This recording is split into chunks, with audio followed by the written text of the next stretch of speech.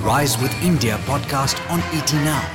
Good morning and thanks for listening in. Happy Friday to you. This is the Daily Morning Update from ET Now and I'm Alex Matthew. Today's the 13th of August.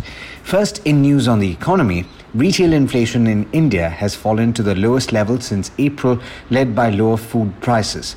Consumer Price Index inflation stood at 5.59% in July 2021 compared with 6.26% in June.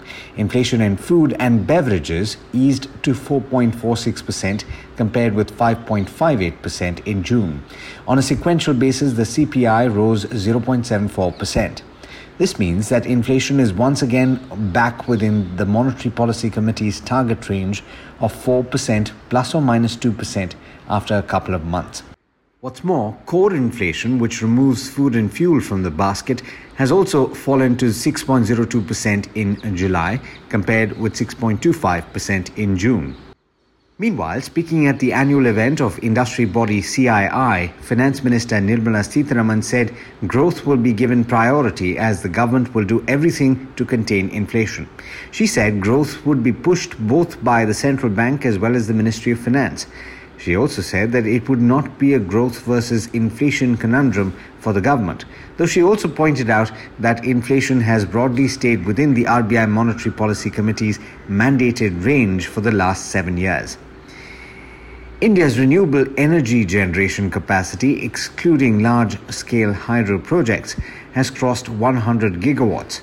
That's according to Power and Renewable Energy Minister R.K. Singh, who said this yesterday. The country stands fourth in the world in terms of installed renewable energy capacity, and while 100 gigawatts has been installed, as much as 50 gigawatts is under installation and 27 gigawatts is under tendering. India has also enhanced its ambition to install 450 gigawatts of renewable energy capacity by 2030.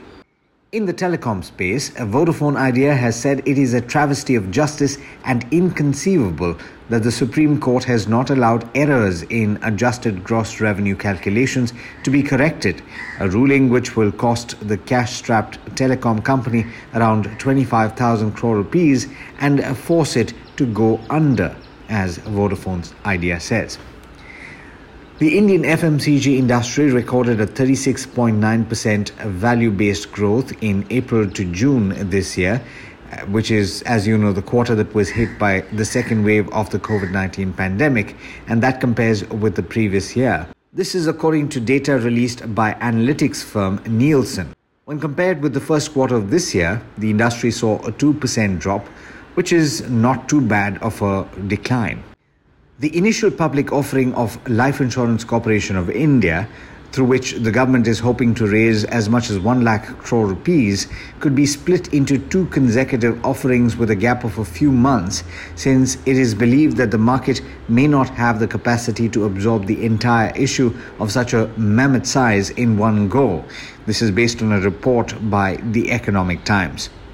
In the aviation space, airlines can now operate a maximum of 72.5% of their pre-COVID domestic flights instead of the 65% that was allowed till date, according to the Ministry of Civil Aviation. The carriers have been operating 65% of their pre-COVID domestic flights since the 5th of July, according to the ministry's order. Between the 1st and 5th of July, the cap was at 50%. And with that, it's over to Rohit Singh for the trade setup for the day in India. Morning, Rohit. How are we looking at the end of the week? Good morning, Alex.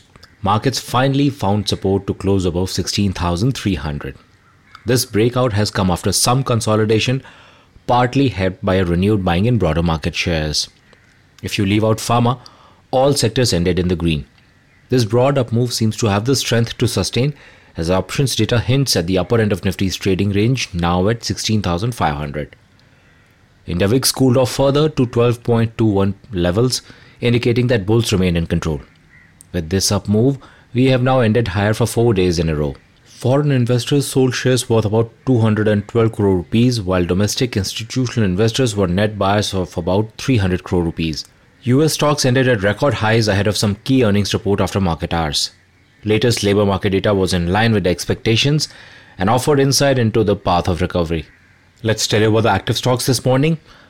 Keep an eye on Future Group shares as it has filed a new plea in the Supreme Court against Amazon, challenging the order halting asset sale to Reliance. Eicher Motor has said that the chip shortage may hamper production for ongoing quarter and maybe for the rest of the year. Ashok Leyland has narrowed its loss compared to a year ago and expects volume recovery to continue. Hero Moto results were in line with expectations and the company said commodity costs have hurt margins. They are upbeat about the festive sales ahead.